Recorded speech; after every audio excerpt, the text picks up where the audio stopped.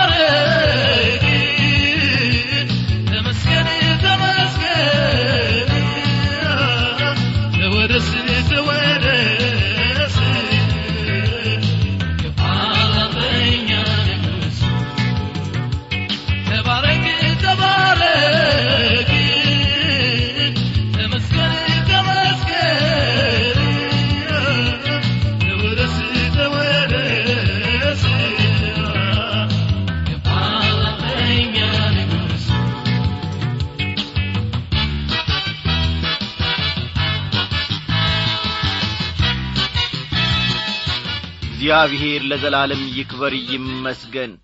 ሊከበር ሊወደስ የሚገባው እግዚአብሔር አምላካችን ብቻ ነው።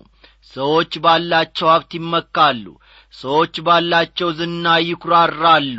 እኛ ግን ነው ዝናው የማያልፈውን የማያረጀውን የዘላለሙን ጌታ እግዚአብሔርን ተስፋ እናደርጋለን፣ በእርሱም እንኮራለን። ለዘላለም ስሙ ይክበር ይመስገን። እንደምን አመሻችሁ በጌታ የተወደዳችሁ ክቡራን አድማጮቼ።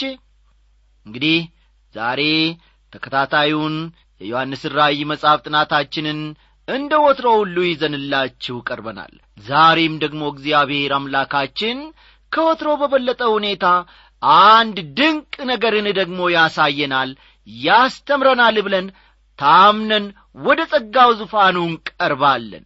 እግዚአብሔር አምላካችን በሕይወት ዘመናችን የሚረባንን ስንቅ ሁሉ እየሰነቀልን ዛሬን አድርሶናል።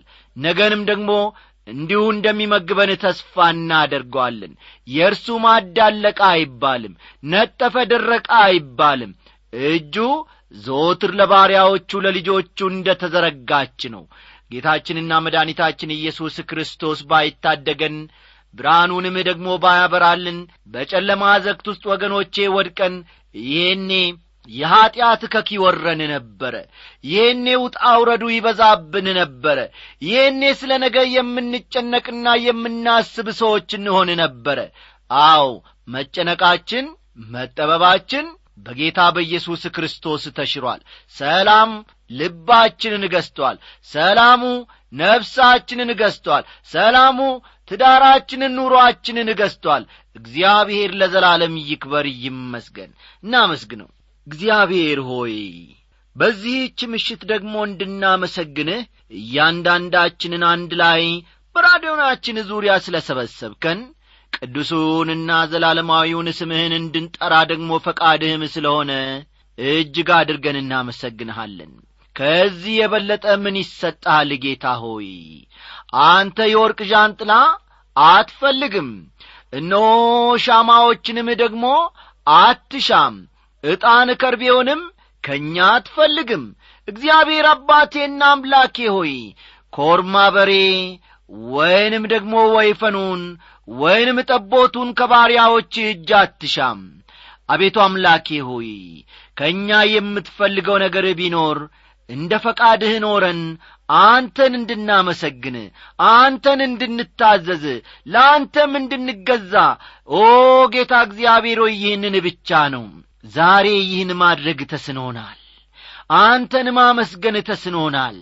ብዙ ጊዜ ገንዘባችንን ብናወጣና አንድ ነገር ብናደርግ ለኛ ደስ ይለናል።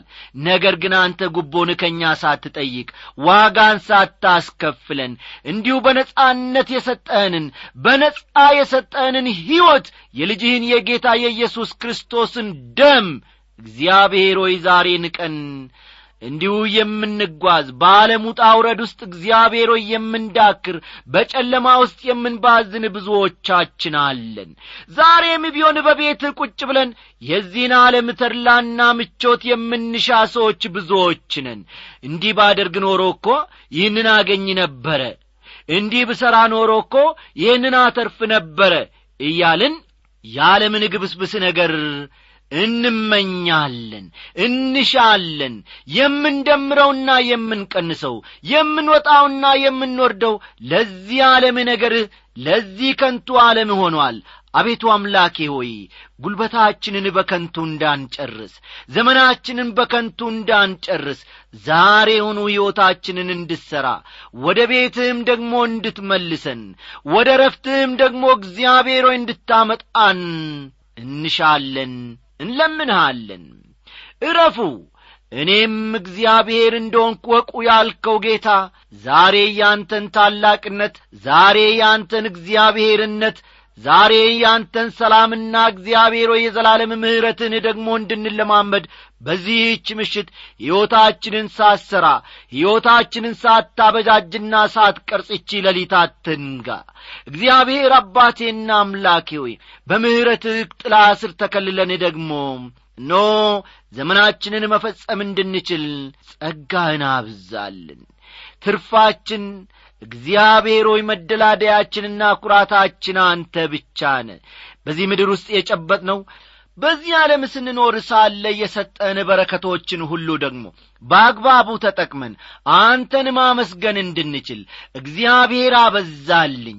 እግዚአብሔር ቤቴንና ትዳሬን፣ ኑሮዬን፣ ሥራዬን ባረከው፣ ቡቃያዬን ባረከው፣ እርሻዬን ባረከው፣ ከብቶቼን ባረከ ማለት እንድንችል ከሰጠህን ደግሞ መልሰን ላንተ የወንጌል አገልግሎት ሥራ መስጠት የምንችልበትን እግዚአብሔር ሆይ ጸጋን እንድትሰጠን፣ እንድታስተምረን፣ እንድታለማምደን እንለምንሃለን።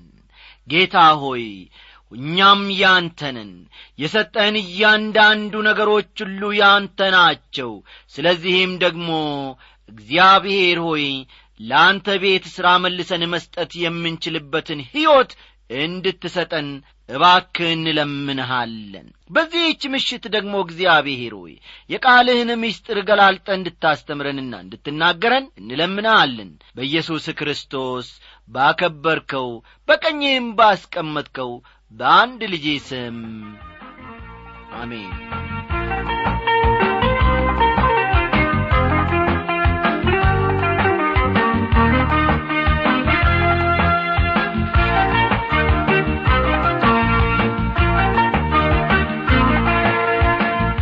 አድማጮቼ ባለፈው ክፍለ ጊዜ ጥናታችን የኢየሱስ ክርስቶስ መልእክት ለፊልድልፊያ ቤተ ክርስቲያን ምን እንደነበረ አንድ በአንድ ስንመለከት ነበር።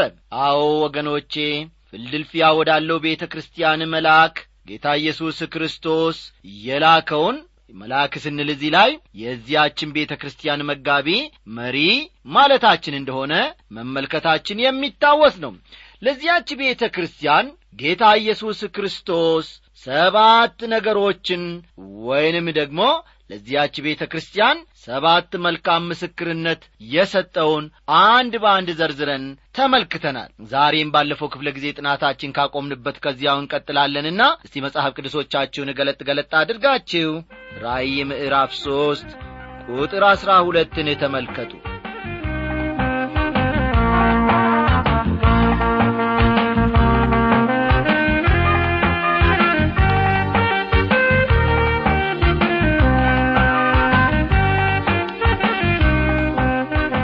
አድማጮቼ ባለፈው ክፍለ ጊዜ ጥናታችን ክርስቶስ ለፊልድልፊያ ቤተክርስቲያን 7 መልካም ነገሮችን መመስከሩን እነሱንም ደግሞ ዘርዘር አድርገን አንድ በአንድ መመልከታችን ይታወሳል። ለኔና ለናንተ ጌታ ኢየሱስ ክርስቶስ ደግሞ የሚመሰክረው እገሌ መልካም ሕይወት አለው፣ የገሌ አኗኗር ቆንጆ ነው፣ የገሌ አካሄድ፣ የገሌ አገልግሎት ጥሩ ነው እያለ ጌታችን የሚመሰክርልን ነገር አለውን?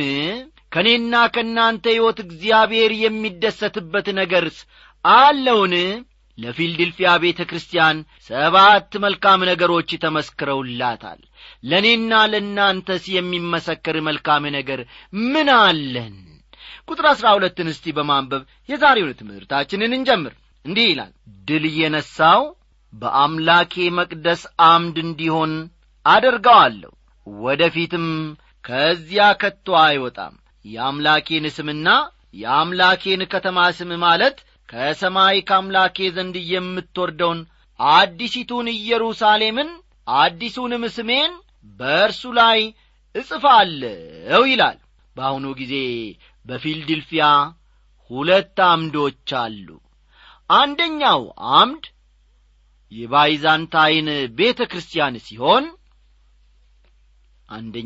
አምድ የባይዛንታይን ቤተክርስቲያን ሲሆን እዚህ ላይ የሚናገረው ስለዚህ አምድ እንዳልሆነ ግልጽ ነው።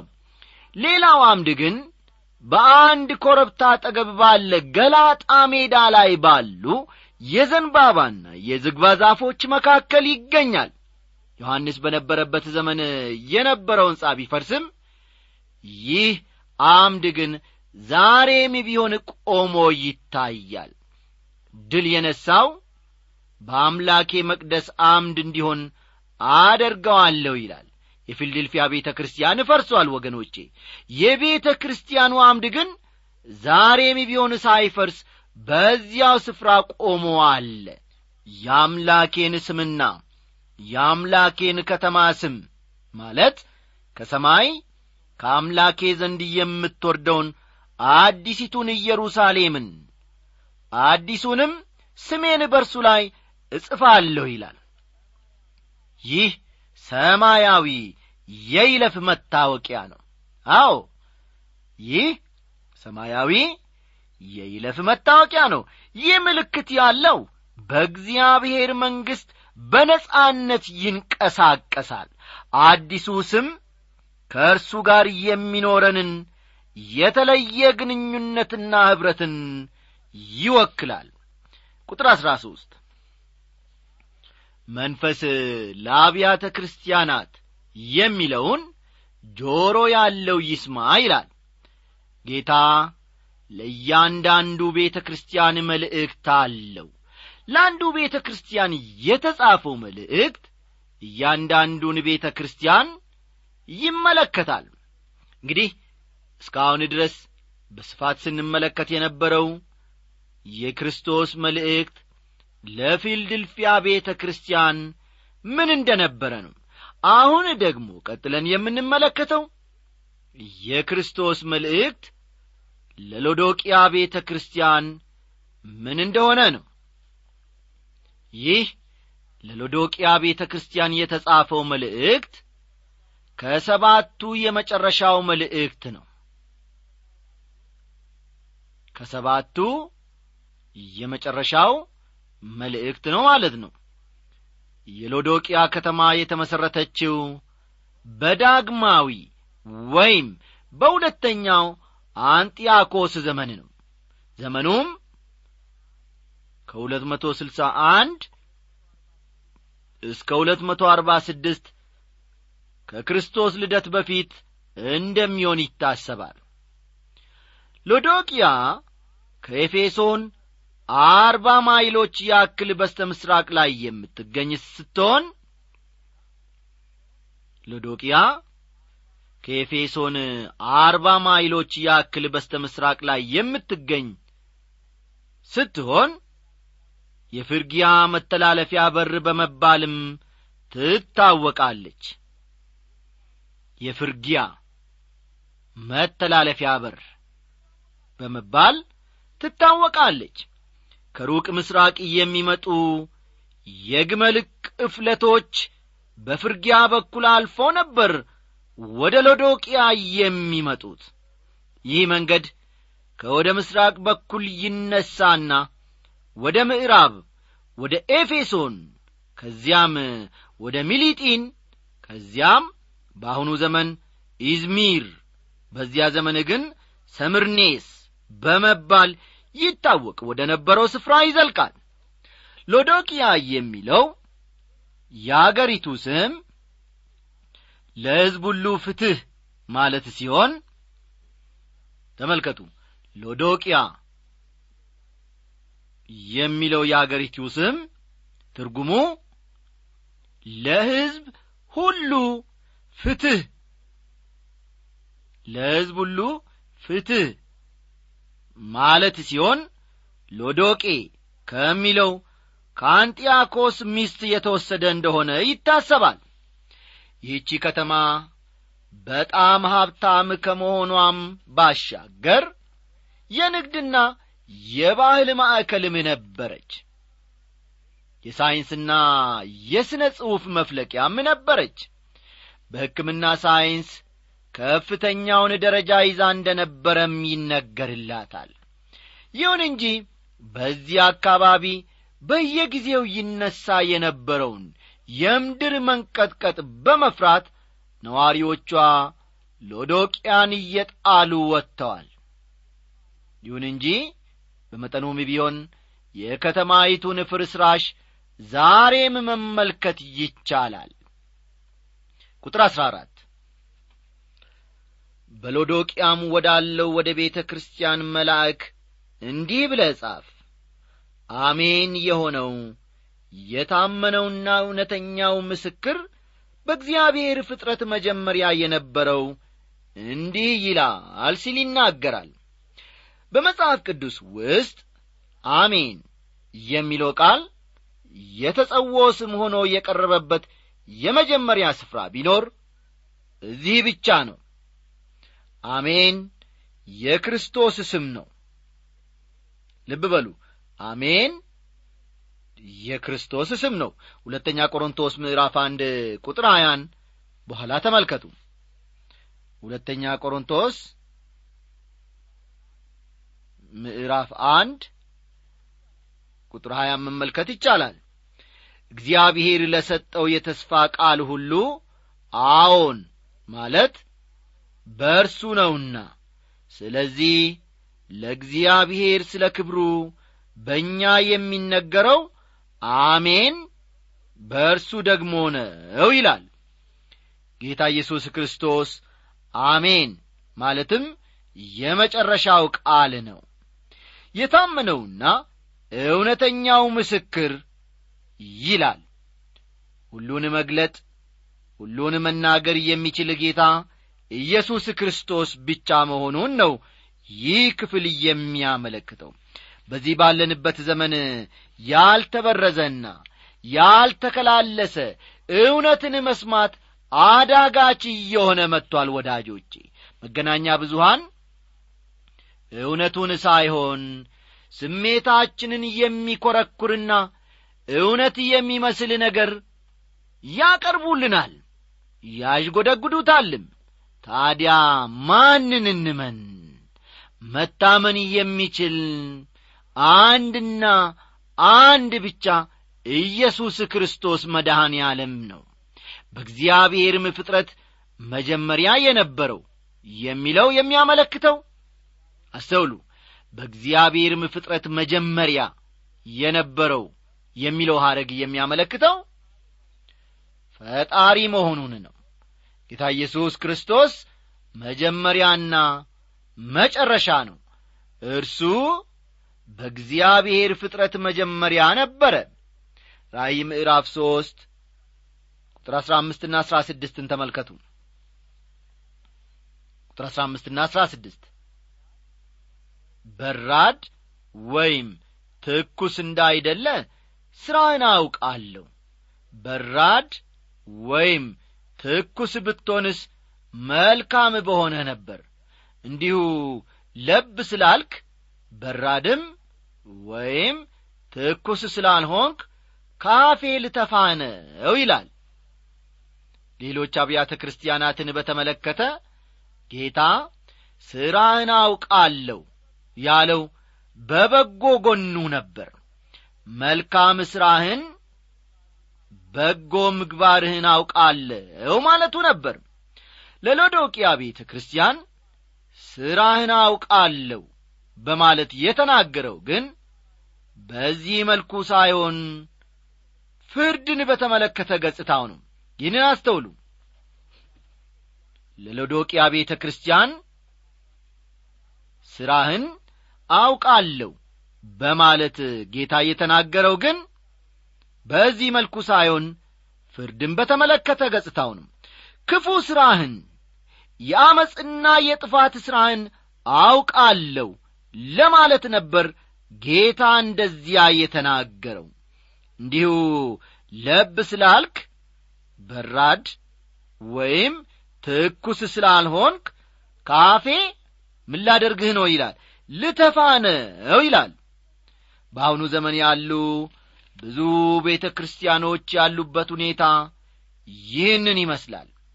የወገኖች ማለትም የአማኞችም ሕይወት ይህንን ይመስላል። ሞቃት አይደሉም ወይንም ደግሞ ቀዝቃዛማ አይደሉም። በሞቃትና በቀዝቃዛ መካከል ለሰስ ወይም ለብ ያለ ሕይወትን እየኖሩ ነው ያለው። እንዲህ ያሉ ወገኖች እምነትን የካዱ አይደሉም። ያውና ፍሬ ያለውን እምነትም እየኖሩ አይደሉም። እስቲ ወደ እያንዳንዳችን ሕይወት መለስ እንበልና ከእግዚአብሔር ቃል አኳያ ራሳችንን እንመርምር። የእግዚአብሔር ለሆነ ነገር ፈጽሞ ደንታ የለንም።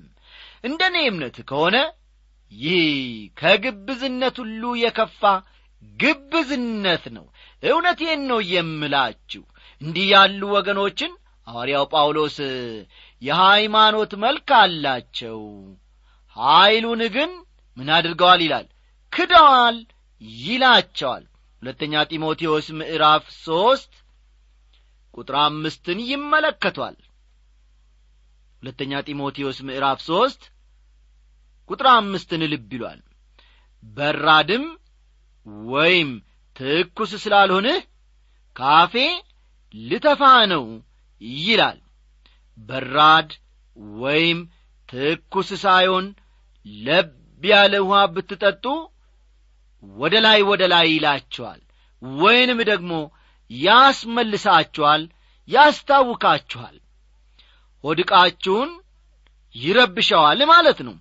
ምናልባትም በአሁኑ ዘመን ላሉ አንዳንድ አብያተ ክርስቲያናት ክርስቶስ ቢናገር ኖሮ ተመሳሳይ መልእክትን ያስተላልፍላቸው ነበር በማለት ፍጹም ድምዳሜ ላይ ደርሳለሁ።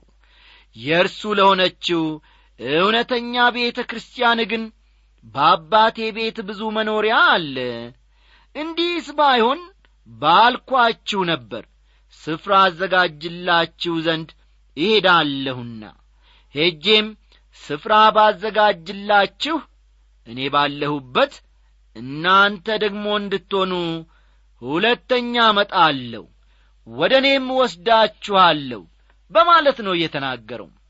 ቁጥር 17 ሀብታም ነኝና ባለጠጋ ሆኛለሁ፣ አንድም እንኳ አስፈልገኝም የምትል ስለሆነ ጎስቋላና ምስኪንም ድሃም እውርም የተራቆትክም መሆንህን ስለማታውቅ ይላል። ሀብታም ነኝና ባለጠጋ ሆኛለሁ፣ አንድም እንኳ አስፈልገኝም የምትል ስለሆነ ይላል። ሎዶቅያ ሀብታም ከተማ ነበረች። በዚያ ዘመን ከነበሩ የአካባቢው አገሮች ሁሉ ምናልባት ሎዶቅያና ሰርዴስ በጣም ሀብታሞቹ ሳይሆኑ እንደማይቀሩ አስባለሁ። ሀብታምና ባለጠጋ ከመሆናቸው የተነሳ ገንዘብ ለሕይወት ችግር ሁሉ መፍቻ ነው ብለው ሳያስቡ አልቀረም። ይሁን እንጂ ገንዘብ የማንንም ችግር አያስወግድም። የሎዶቅያ ቤተ ክርስቲያንም ይህንኑ ሞክሮታል። ሀብታም ነኝና ባለጠጋ ሆኛለሁ፣ አንድም እንኳ አያስፈልገኝም እያለች ነበረች ቤተ ክርስቲያን። ሀብትና ንብረቱ የሎዶቅያን ቤተ ክርስቲያን ትምክህተኛ አድርጓታል።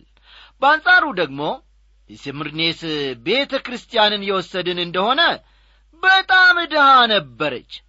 ባሪያዎችና ድሃ የህብረተሰቡ ክፍሎችን በአባልነት ያቀፈች ቤተ ክርስቲያን ብትኖር ይቺ የስምርኔስ ቤተ ክርስቲያን ነበረች። በአሁኑ ዘመን ምድራዊ ሀብትና ብልጥግና የቤተ ክርስቲያን ስኬት መለኪያ ሆኗል።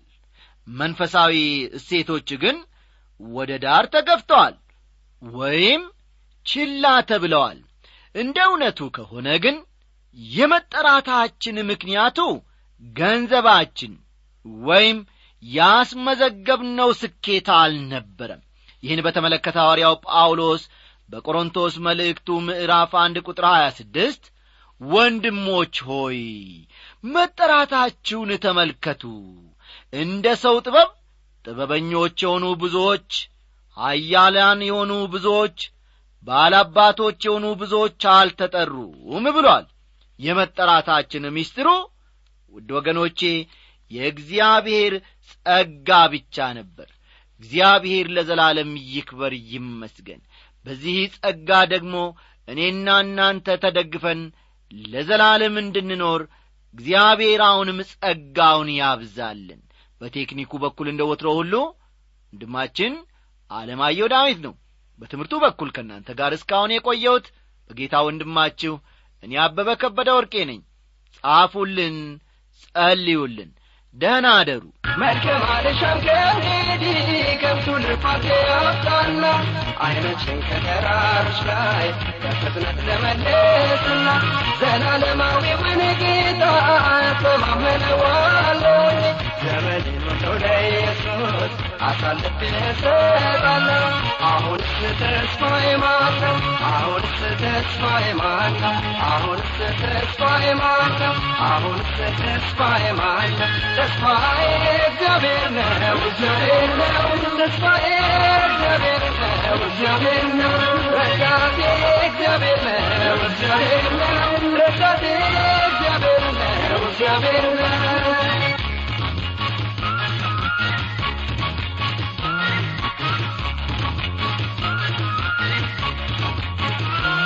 ሰው ለሰው የሚሰጠውን ቃል ኪዳኑን ይተወዋ።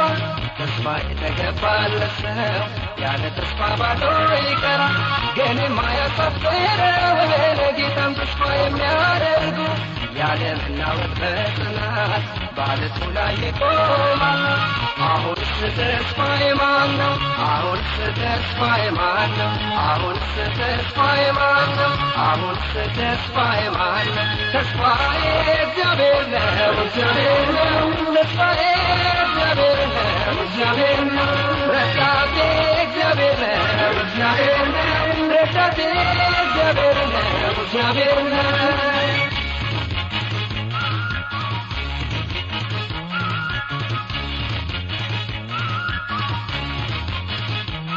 ዓይኖችን ወደሱ ላንሳ በጌታዬ ልመካበት። ለምን ጊዜን አጠፋለሁ ተስፋ በሌለበት ሕይወት? ዘላለማዊውን ጌታ ተማመነዋለሁኝ። ዘመኔን ሁሉ ለኢየሱስ አሳልፌ እሰጣለሁ። አሁንስ ተስፋዬ ማን ነው? አሁንስ ተስፋዬ ማን ነው? አሁንስ ተስፋዬ ማን ነው? አሁንስ ተስፋዬ ማን ነው? ተስፋዬ